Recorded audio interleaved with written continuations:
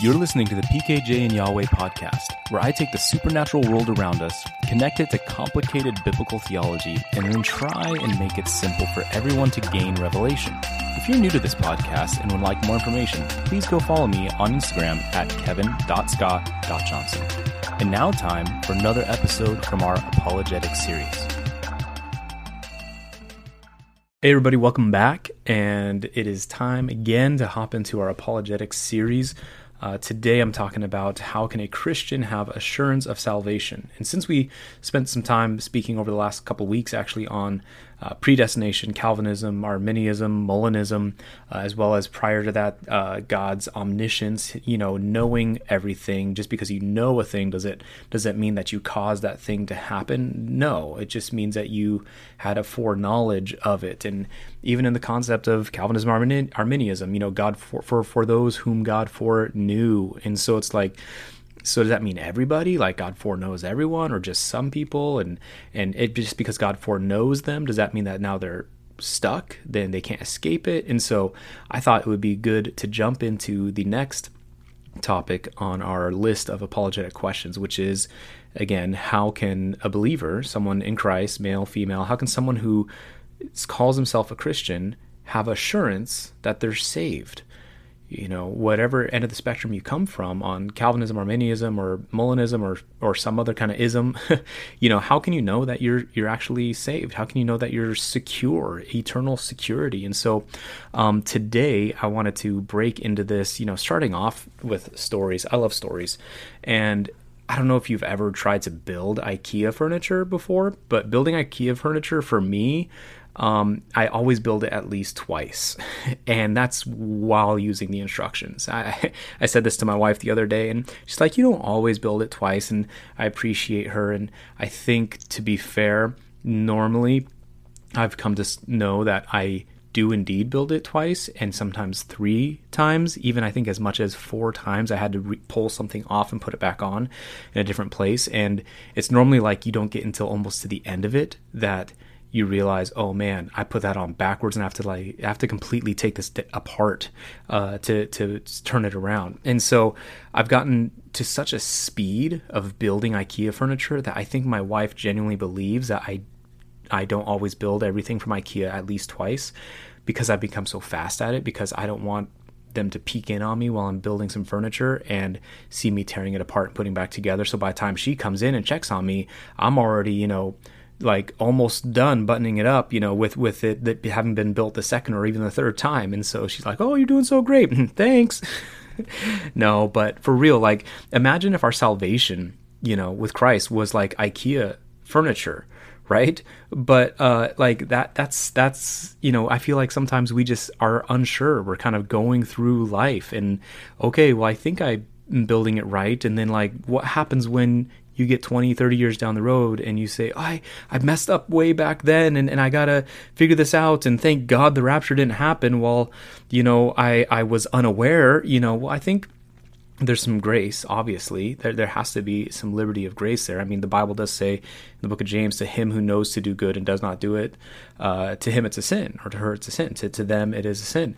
And so that's true. So, but it's upon your revelation of knowledge, and even as Adam and Eve, as they had knowledge, as they then ate of the tree of knowledge of good and evil, that was when they became aware of what sin was, and they disobeyed God. And so therefore, it's like when you don't know what sin is, you are innocent. But when you are aware of what sin is, you are then guilty. And I mean, that might be even an interesting topic to unpack with someone much more educated than I, to say like, because God only gave Adam and Eve one rule in the garden, did they sin? But because they didn't know what sin was, outside of the one command that God gave them, thou shalt not eat of the knowledge of the fruit of the knowledge of the fruit of the tree of knowledge of good and evil, and as long as they never did that one thing, all these whatever else they did was under the covenant relationship and underneath the veil and the covering of innocence and lack of knowledge.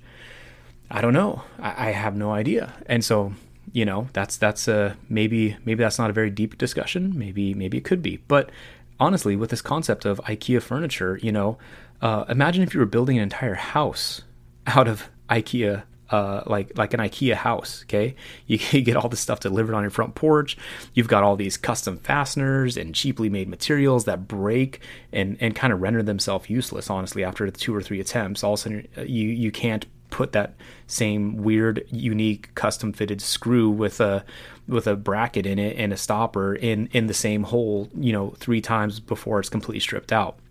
And there's no manual, though. You just have to build with the understanding and perspective you have.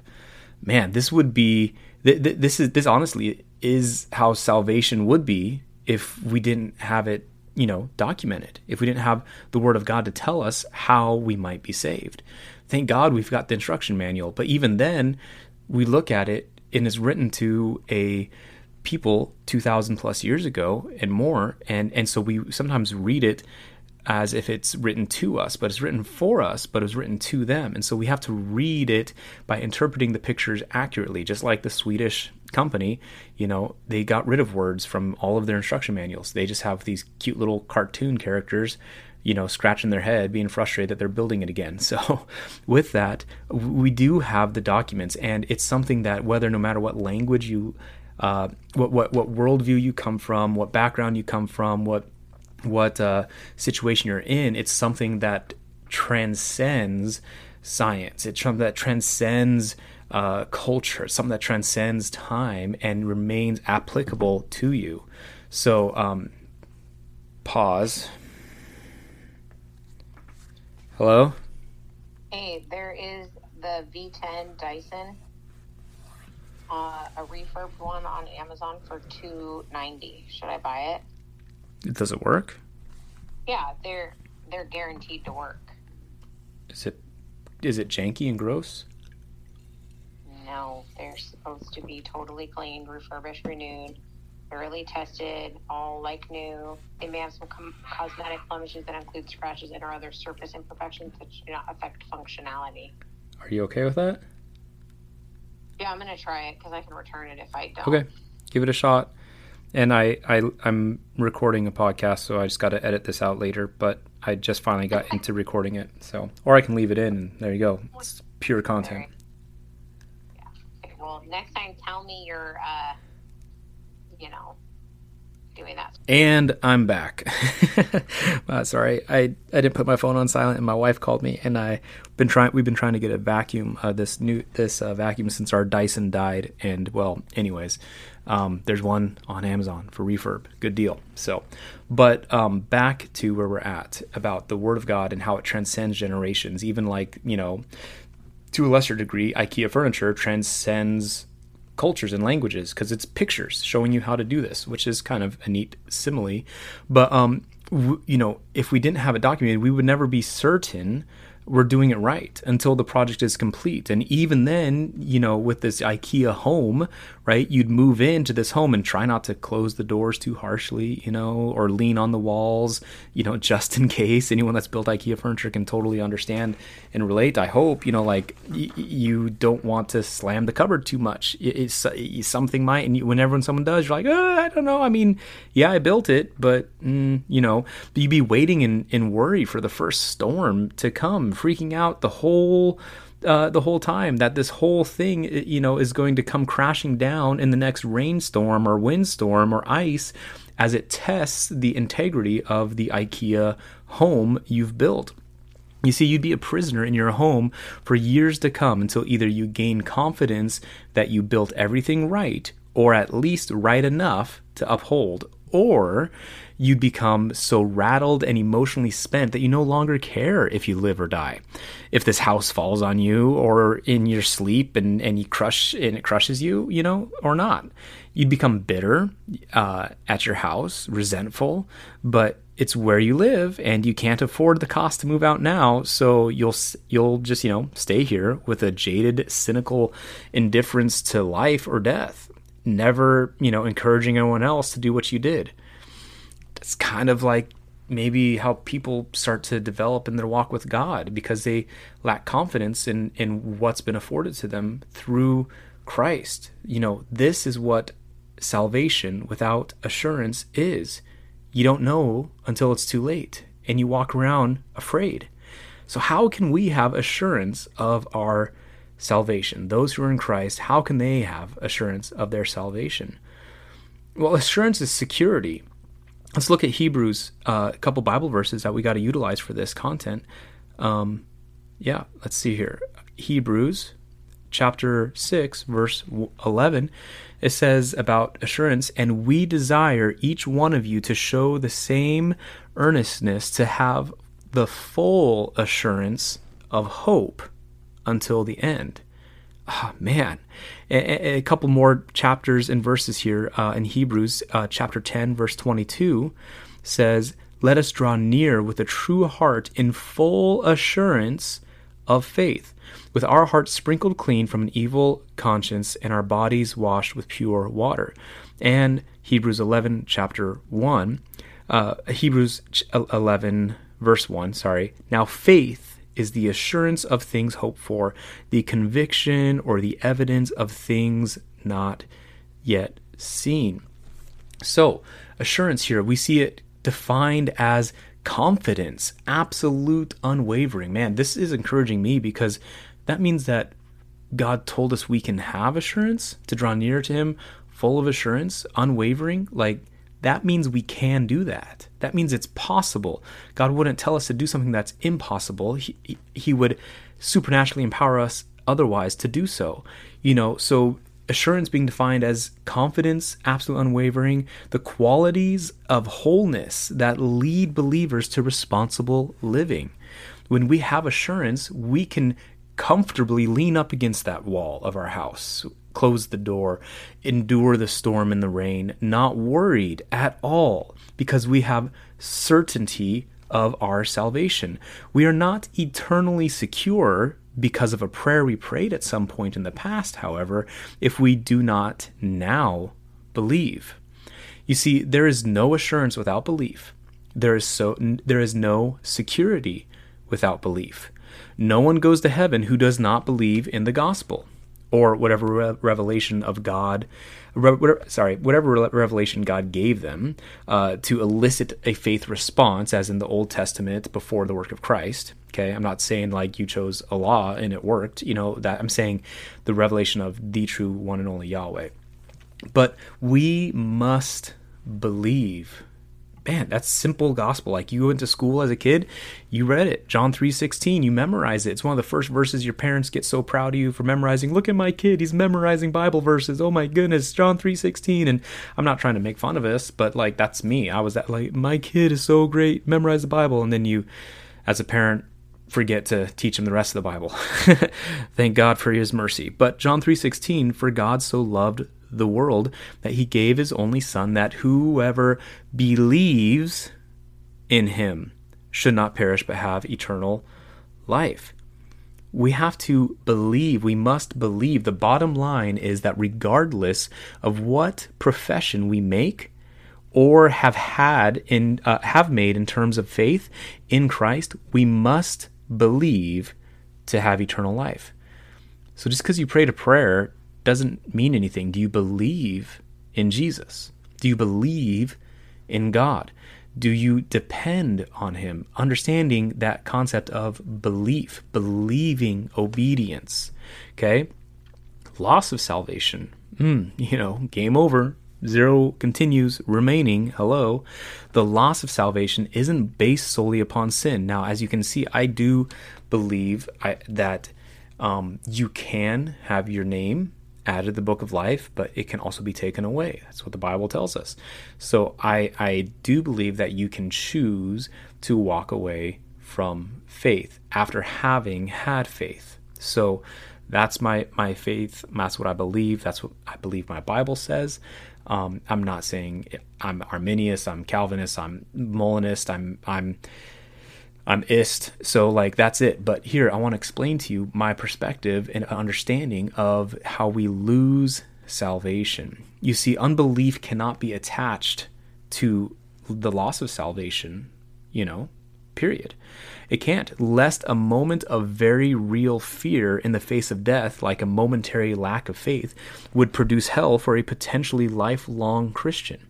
Someone who's believing in God all their life and, falls out of a plane, that's crashing in a horrific tragedy, or steps out into traffic and didn't see the semi coming on, and in that moment of fear and panic and dread, instead of, crying out to God, defaults to some wounding from their childhood and manifests a curse word or something, we don't know, but a momentary fear, or you're being tortured for your faith. I remember when I was growing up, we had the whole, I forget the name of the gal. I apologize, but man, it was a big deal. The father of the girl who was killed in the school shootings in the 90s, it was a big deal. And as she stood up for her faith, he said, "Do you believe in God?" And she said yes. And then he killed her, right? Basically trying to ask her to renounce her faith. Well, with that, another young man said no, and I don't think he got shot. I could have butchered that, but basically in that moment, what if he got shot anyways? Then would that mean, even though he did, because he was afraid, he renounced God, that he goes to hell forever? I don't think that is how it works. I believe it's rather spiritual apostasy, choosing another God or no God at all. You see, no one is in heaven who does not believe.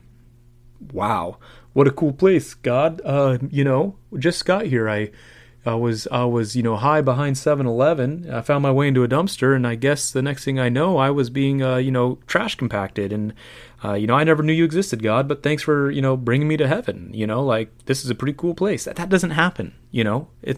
But nothing can separate us from God's love, unless Romans 8:31-39 goes on to say, I'll read it right here.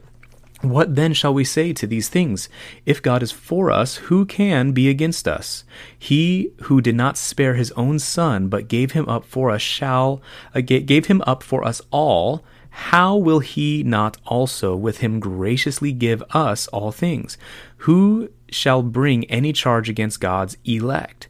Is it God who justifies? It is God who justifies. Answer that question. Verse 34.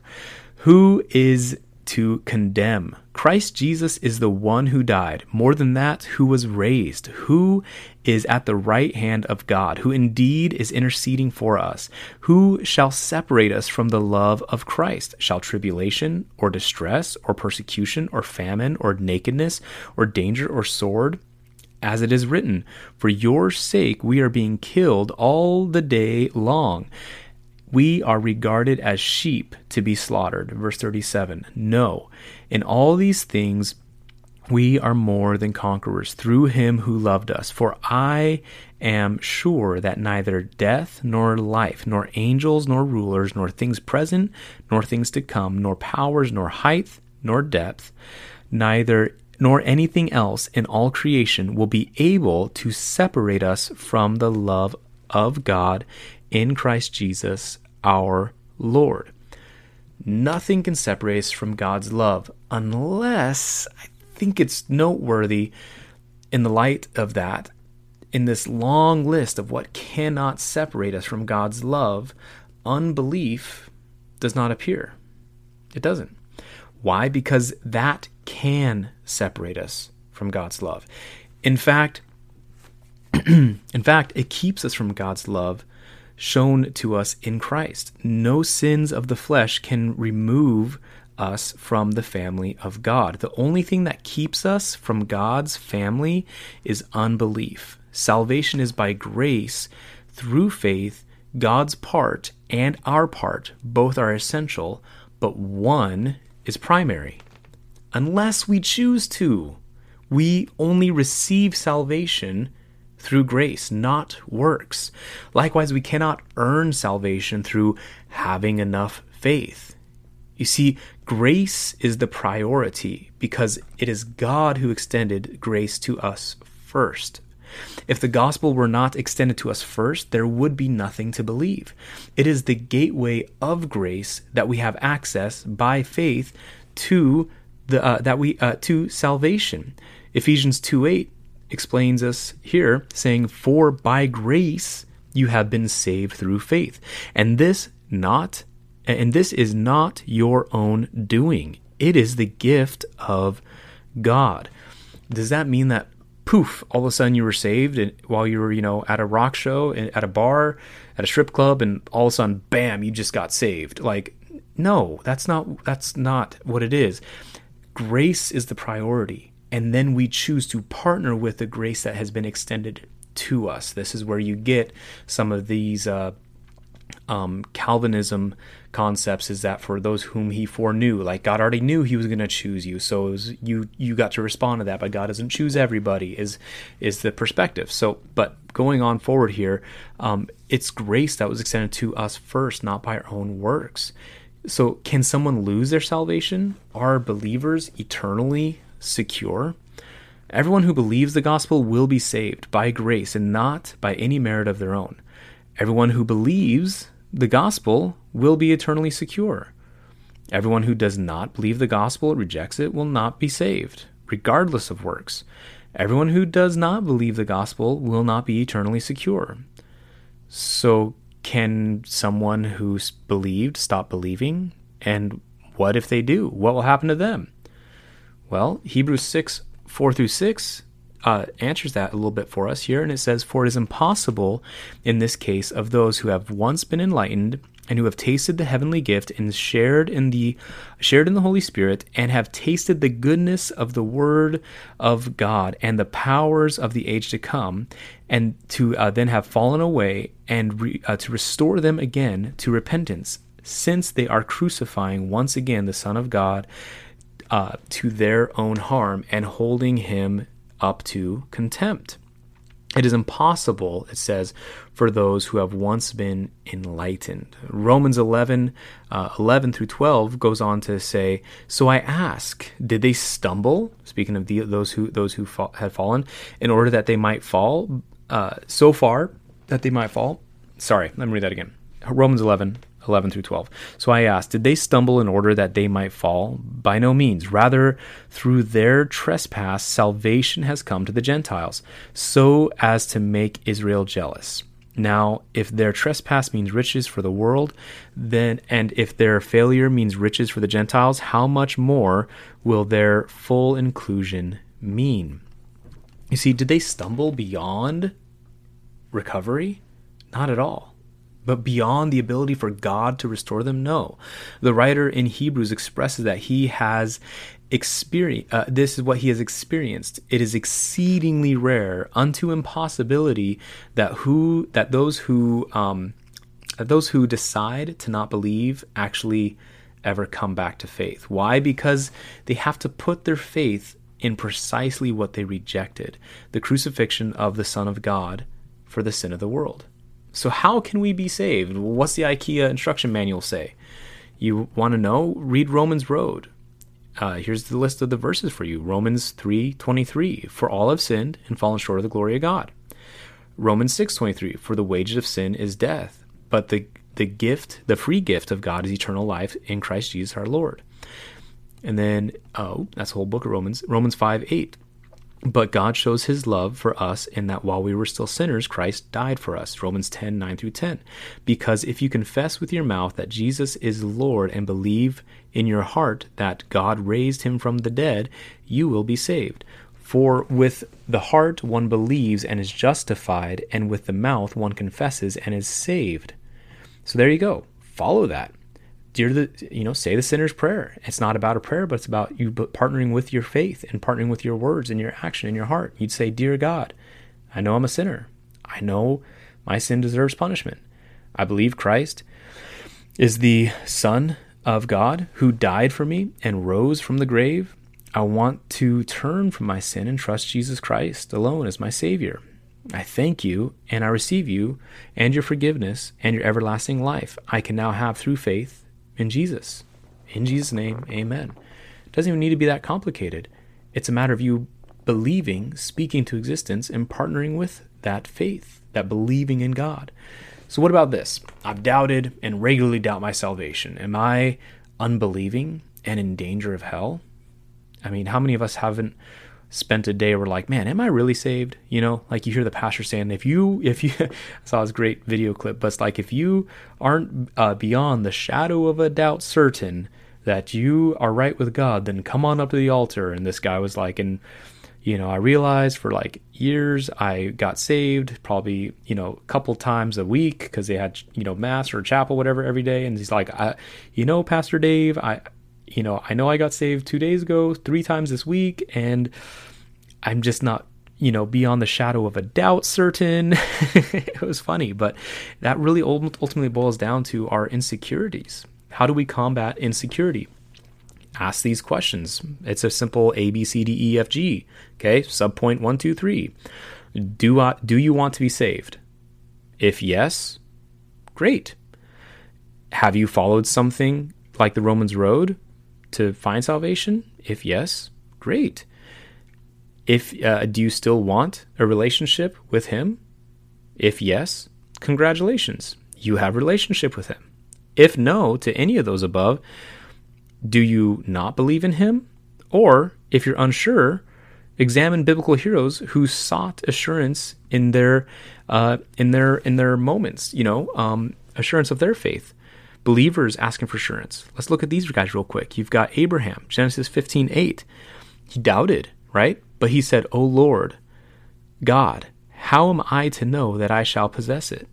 Man, God told him he was going to possess it. But he doubted, but it's okay. Our patriarchs, the forefathers of our faith, struggled believing what God told them. It's okay. Encourage yourself seeing that they did that as well. Moses, Exodus 33:16 says, "For how shall it be known that I have found favor in your sight, and I and your people? Is it not in your going with us, so that we are distinct, and I and your people from every other people on the face of the earth?" He was concerned. He had doubts. Gideon, Judges 6:17, great verses. And he said to him, if now I have found favor in your eyes, then show me a sign that this is you who speak to me. So if I find favor in your eyes and you're actually like God, like, hey, Gideon throwing the fleece before, he needed assurance. He needed to bolster his assurance. It's okay if you struggle wondering, am I actually saved?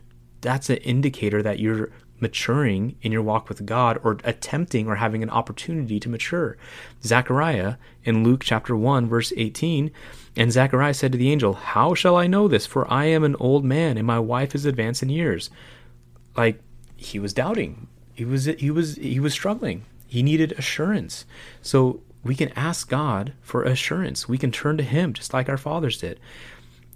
What about this? Try waiting on God. Here's some verses on how we wait on God. Psalms 46:10.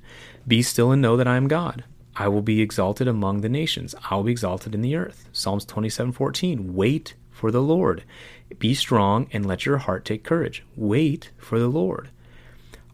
Psalms 33:20. "Our soul waits for the Lord. He is our help and our shield." Let's see, was that the last of that one? I don't want to read on to the next one too soon. All the way through. So Psalms 33:20, and then 30:15. "For thus said the Lord God, the Holy One of Israel, in returning and rest you shall be saved. In quietness and in trust shall be your strength, but you were unwilling." Quietness and rest. Wow, we're supposed to just chill sometimes and trust. Okay. Let's see here. Isaiah 32:17. Let's take a look there. Isaiah 32:17 through 18.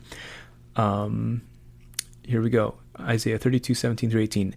"And the effect of righteousness will be peace, and the result of righteousness, quietness and trust. Forever my people will abide in peaceful habitation, in secure dwellings, and in quiet resting places." Man, a revelation of God's righteousness among his people result in true peace. So we got to wait on God. Wait on him. Not that he's running late, but wait on him a little bit. Okay? I've been waiting in line for a long time for some Chick-fil-A. I'm going to tell you what. But wait on God for a little bit longer for something even better. So another way that you can seek assurance of your salvation, or if you're struggling with it, lastly, be strengthened by others. The Bible goes on to tell us this.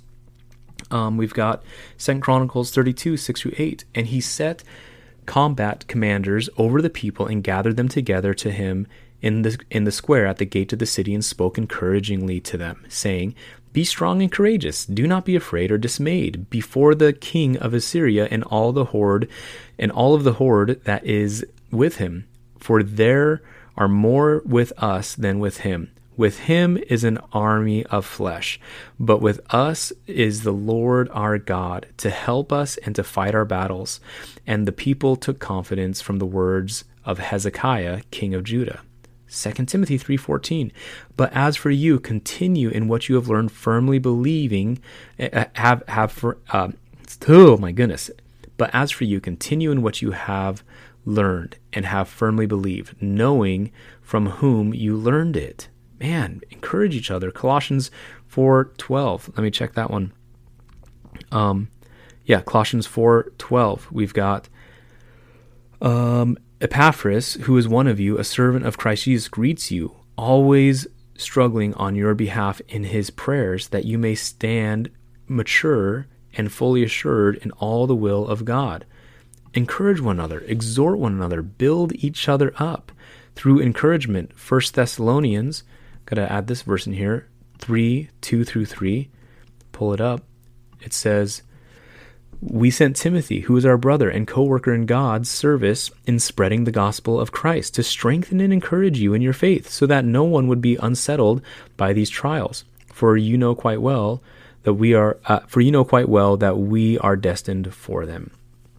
We have to be strengthened by others and strengthen others. So how can you have assurance of your salvation? I mean, how about this? Know that 2 + 2 = 4. Know you followed the manual.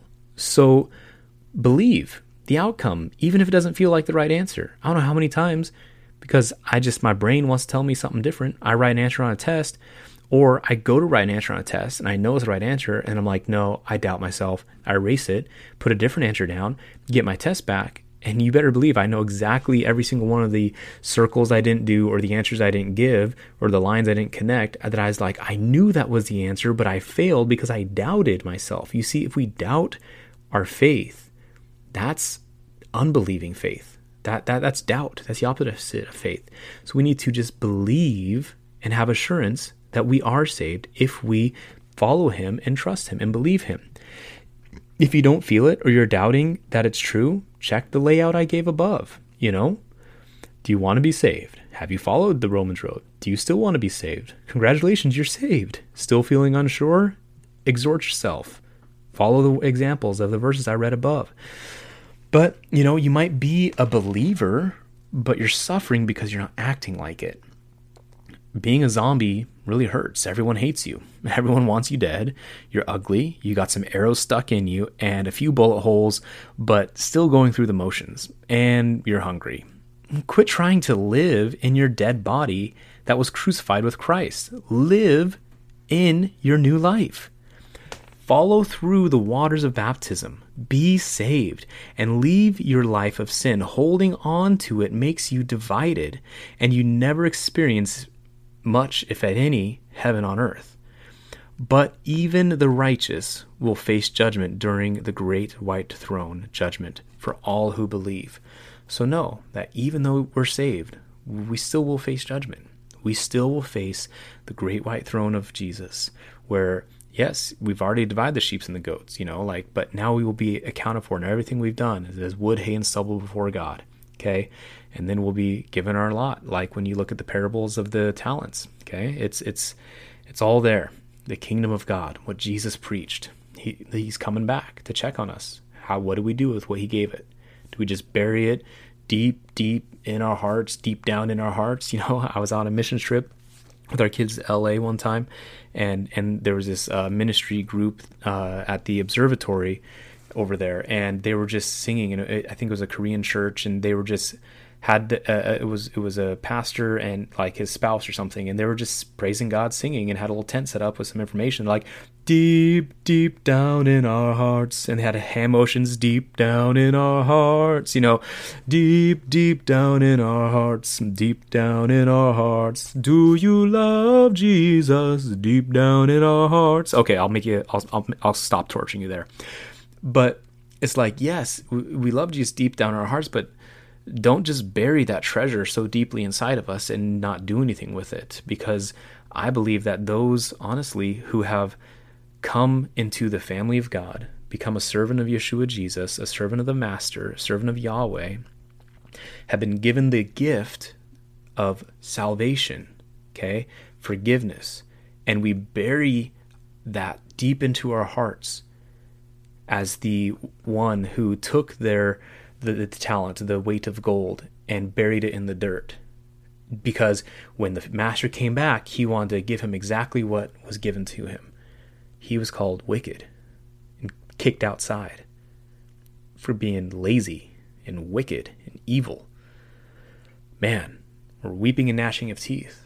But the ones who took that gift that they received, that they did not earn them, they were servants. It was not their money, but the master gave it to them freely to steward it and do as they so chose. What are we doing with the great gift we have of salvation? Are we multiplying it? Are we investing it? The kingdom that's available for us? Are we believing in God, or do we just have belief that God exists? So, God bless you today. Hope this was helpful. Hope this helps you, encourages you, or helps you even be challenged to really take your faith to a level of believing obedience and following Christ. Can't wait to see you guys again soon. Shalom. Thanks again for listening. If you'd like more information about the show, Kevin's work, or you have questions or would like to be a guest on this podcast, please reach out to me directly on my Instagram at kevin.scott.johnson. I look forward to hearing from you. God bless.